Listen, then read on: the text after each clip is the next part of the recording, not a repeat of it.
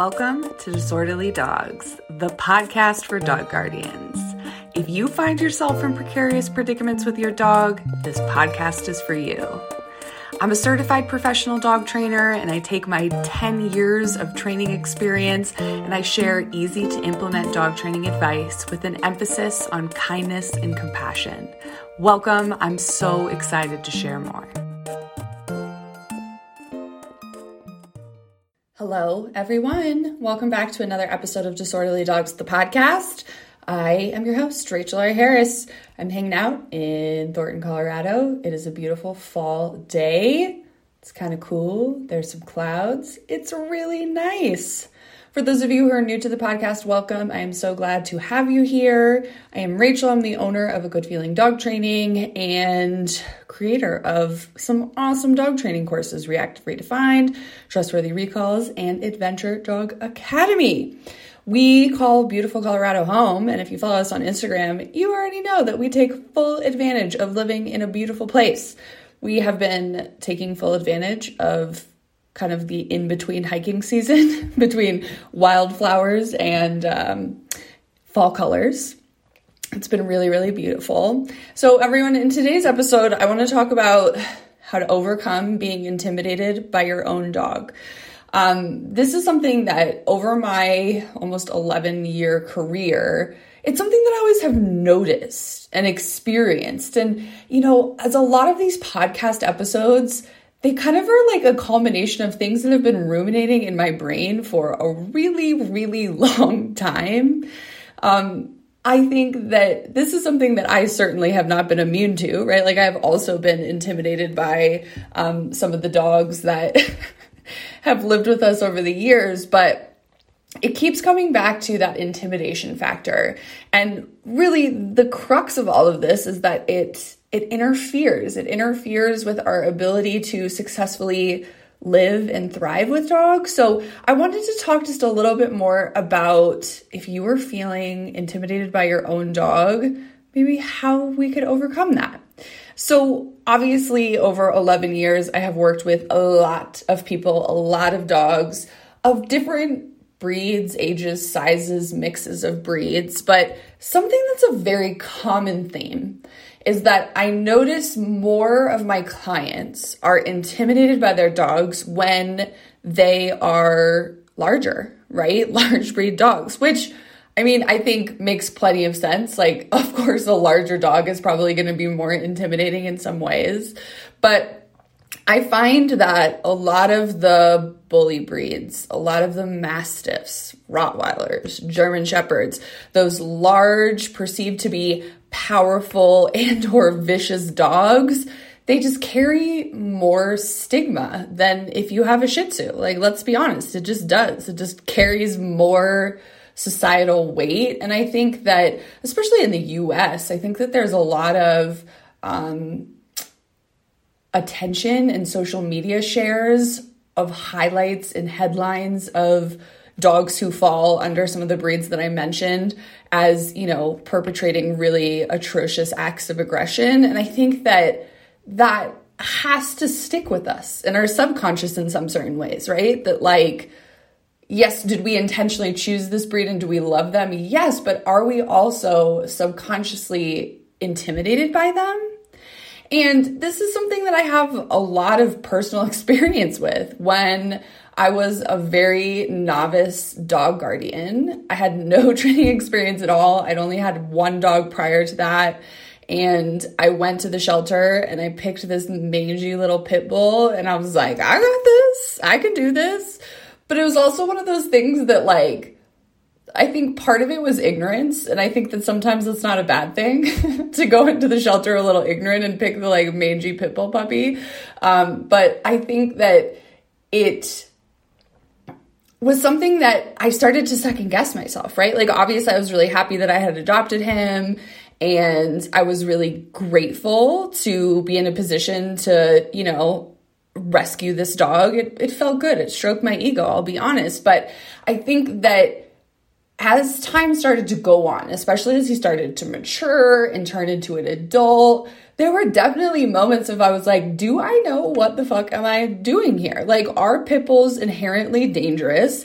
And have I made a very big mistake here? And I think that a lot of my clients find themselves in that same position. A lot of my clients I wouldn't categorize them as dog savvy per se, right? They don't know a lot of breeds of dogs. They're not well versed in dog behavior per se, but they're really well-meaning people who want to give this dog in front of them a really, really good life. And I think that it's really easy to be intimidated by your dog when you don't have this really deep understanding of behavior and your individual dog and trust and communication. I think, unfortunately, that opens guardians up to some fallout, so to speak, right? Where you can start to become a victim to your own harmful thinking about your dog, right? Like, you get this German Shepherd, you think you know the breed well, you think you're ready for this, and then all of a sudden you're attached to this dog who is barking and lunging at things, and you start to convince yourself, like, it's the dog's fault, they're terrible, they're trying to control me, they're trying to push me around, and that can become a really harmful mindset to get stuck in. And then unfortunately, that opens a lot of people up to fall victim to really abusive training methods because of the existing harmful mindset. And that is something that I have had to guide a lot of clients in over the years, and helping them reframe how they view their own dog, their own breed of dog. I think that even well-meaning breed enthusiasts still hang on to some harmful mindset loops about dogs. I think that German Shepherds just keep coming to mind because they're big and they're loud, and, they have quite the reputation for being police dogs and whatnot. But I've worked with many German Shepherd guardians over the years who I had to work really hard to convince them that their dog, in fact, was not trying to control them or dominate them. And I think that these large breed dogs, unfortunately, they're big, right? So by nature, we're more cautious because it's a bigger animal. And I think it just makes it so much easier to get stuck in those harmful mindset loops about, well, they need to listen to me. They have to do what I say. They're too big for this. And I want to offer some mindset shifts that I think can be really helpful if you feel like you're kind of struggling with being intimidated by your own dog. I do want to point out that there is a lot of there's a very valid reason to be intimidated by your dog when you own a large breed dog who can behave in reactive or aggressive ways, right? Like, it is absolutely your obligation to yourself, your family, your community to keep everyone safe, right? And I am someone who has lived with, cared for, been guardian to many dogs who I would label dangerous. And it is a big obligation. And I want to just speak to all you beautiful people out there who maybe have a dog who falls under the dangerous dog label, and just let you know that, like, feeling intimidated by your dog is valid, okay? Like, I'm not trying to say that you can just turn off those feelings, but I want to help you shift that intimidation to more appreciation and trust and acceptance of who your individual dog is. So I think that there's a lot of proactive ways that we all can be more thoughtful, more mindful about the stories we tell ourselves about our dogs. So I think it is important that there are some black and white steps you take to bringing a dog into your life to try and prevent some of this intimidation from building. And I think that really starts with responsibly acquiring a dog. And that can have a lot of different appearances, right? Responsibly acquiring a dog could be adopting a puppy from a rescue organization that is ethical and they make sure that all of the dog's best interests are served and they support you even after your dog is adopted. You could responsibly acquire a dog by seeking out a breeder. There's not one way to do it. There's a lot of ways, in my humble opinion, that you can responsibly acquire dogs. If you are in the market for getting a puppy, I did an episode entitled Responsible Puppy Purchasing. Do me a favor and listen to that, because I think that that's going to give you a lot of good insight. But I think that preventing some of this intimidation starts with when you get the dog, right? I think it's really important to do your research. I think a lot of people are attracted to certain breeds because of their look without actually acknowledging who that dog is and the instincts that are likely to come pre-programmed. I've had the great fortune of working with a lot of large breed Mastiff type dogs in my career, a lot, and they're so wonderful. But I find that those owners are not prepared for the level of protective behavior that these Mastiffs are likely to display. And it can be really overwhelming when you don't understand that that is just the dog's instinct to do it. When you have this large ass dog with a big old head, like barking at people coming into your house and lunging at them and nipping at them, that can be like really intimidating. I don't blame you. But I think if you can go into acquiring your dog and understanding it's likely that some of those behaviors will come up and adjust accordingly, then you don't have to feel like you can't trust your dog. You don't have to feel like you can't predict what's going to happen, and you can rearrange accordingly. In addition to that, if you do go the route of bringing a puppy into your life, early socialization is proven time and time again to prevent a whole host of unwanted behavior challenges.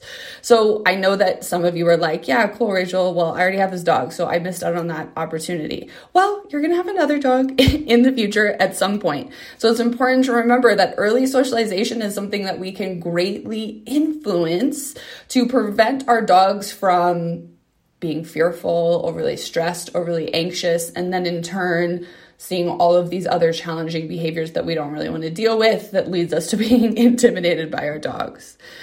I think it's also really important that you approach your interactions with your dogs as learning. You're learning how your dog is going to respond under certain circumstances. You're going to learn what your dog does like, what they don't like. And that's what healthy relationships are made of. Right? That's what healthy relationships are made of, learning about the person you're in a relationship with, or in this case, the dog that you're in a relationship with, and getting to know them more. Because I find that my clients who know their dog really well, they're open to learning from their dog and using their behavior as information, they're less susceptible to this intimidation, right? Because they know their dog better. They just do. They understand them better. I think that bonding is another really important piece of this puzzle in moving through, overcoming some of the intimidation by your own dog. I think that a lot of my clients love their dogs. Undoubtedly, they love them. But I think some of them struggle to bond with a dog in a way that the dog is able to engage in normal dog things and the human can also find joy and pleasure in that. And I don't think that it's malicious. I think it's just, societally, we're just kind of like, okay, bring a dog into your life, train him to do what you want him to do, and then they just will. And I think that kind of misses the bonding that happens when you kind of open yourself up to living with another species and understanding what is specific to them as a species and allowing them plenty of outlets to engage in that and letting them engage in things that bring them joy from a canine level, but also being present and being in the moment with them there. I think that learning to communicate with your dog is a huge antidote to being intimidated by your dog. Because if you feel like you can communicate with your dog, I think that that's going to go a long way in decreasing the likelihood of you feeling intimidated by your own dog. And also body language, right? Like learning to effectively read your dog's body language. I think that I kind of live in this bubble where most of the accounts I follow on Instagram are other dog professionals, and they share really awesome body language breakdowns and reels and stuff just like I do. So when I see all of that, it makes me feel like this is basic knowledge. Like people know this.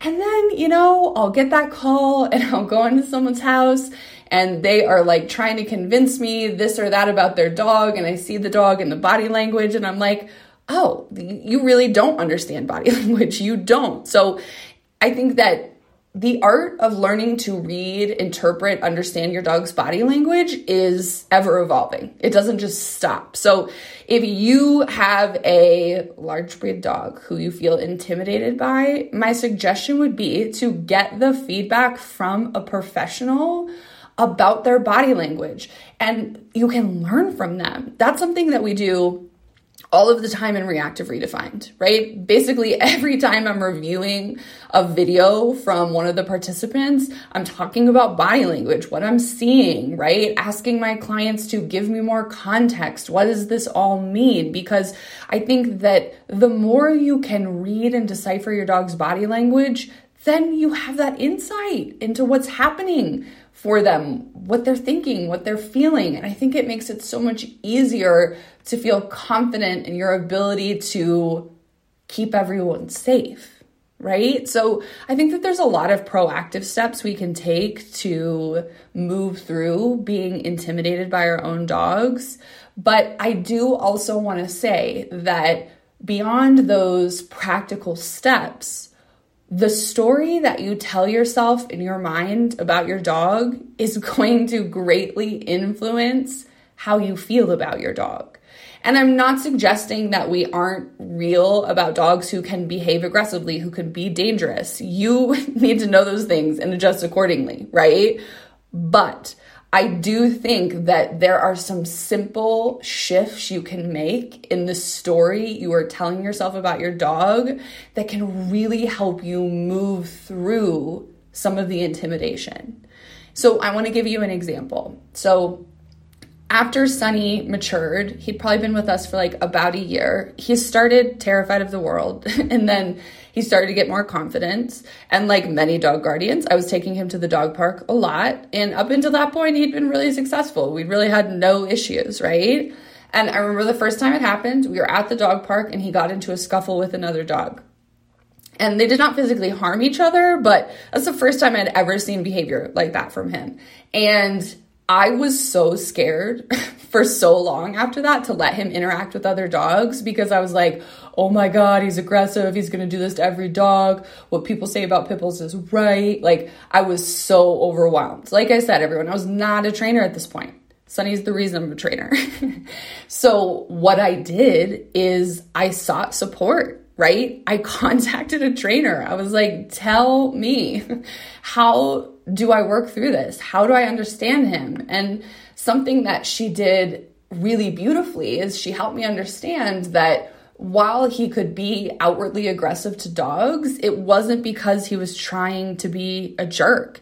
It was likely because he was feeling cornered, overwhelmed, and he didn't feel like he had another out. And that professional opinion was absolutely invaluable for my relationship with Sunny.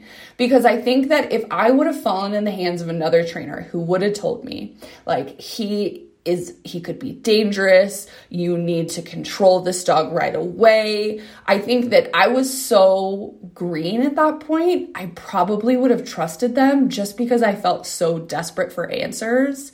I'm sure a lot of you listening are like, yeah, Rachel, unfortunately, we didn't work with a great trainer right away. You're not alone. It's okay. And I think, unfortunately, that's a big fuel to the other side of dog training, is that people are intimidated by their dogs. People are fearful of what their dogs are capable of. So it's plenty of motivation to implement these really harmful training techniques.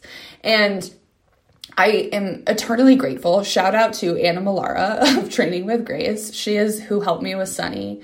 I'm just eternally grateful that I was in a position to afford professional support so that I could understand him better. And that's something that Sunny gifted me with, was the ability to read body language, understand the situation, and let Sunny interact with dogs that I knew he could be successful with and avoid interactions with dogs that he couldn't be successful with. And that's truly a gift, because I think if we don't have those skills, then we just completely close the dog's world, right? Like, he got in one scuffle, never again. He's never allowed to interact with other dogs. And that really would have compromised Sunny's quality of life. He actually was really good with a lot of dogs in his life. Him and Tiva were BFFs. Those two played. There was never a fight between the two of them. So I think it's really important that if you are feeling the weight, you are feeling the pressure of owning a specific size or breed of dog, seek support. Seek support. Take deep breaths. And above all else, change the story you're telling yourself, right? Because that is a simple shift that costs absolutely nothing, that you can do right away. And I think a phrase that you'll hear a lot of dog trainers say is that your dog is having a hard time, not trying to give you a hard time. And I think that it's so simple, but it is so fucking true. Your dog is having a hard time, not trying to give you a hard time. If that is the only mindset shift you make, I assure you, you will feel some alleviation from the intimidation by your own dog. So everyone, today's episode is super short and sweet, but like I said, being intimidated by your own dog and overcoming that is definitely something that I've observed a lot over my 11-year career, something that I've experienced personally. If you have experienced being intimidated by your own dog, do me a favor. Will you share this episode with someone else who could benefit from this? If you are a longtime listener and you have not left a review over on Apple Podcasts or on Spotify, I would be super grateful. I love producing this podcast for free. I love connecting with all of you, but ultimately, your girl's still running a business. So the more people who reach this podcast, the easier it is for me to grow my business and connect and support dog guardians who need us. Everyone, I love this podcast. Have a beautiful weekend. Smooch those puppies for me. And I am already looking forward to the next episode. Reactive dog guardians. If your dog lunges, barks, generally loses it. The dogs, people, squirrels, skateboards, we have a free mini course just for you. Head over to agoodfeelingdogtraining.com, click free resource to get started on your reactive dog training journey today. Thanks for tuning in. I hope you enjoyed the show. If you need help with your dog's behavior, you can learn more about our training services at agoodfeelingdogtraining.com. We post training inspiration and training tips almost daily over on the Instagram at agoodfeeling_NCO. If you like this podcast, we would be so grateful if you could share it with a friend or family member who could benefit from all of the information. It's been a total delight. We love this podcast so much, and thank you so much for listening to Disorderly Dogs.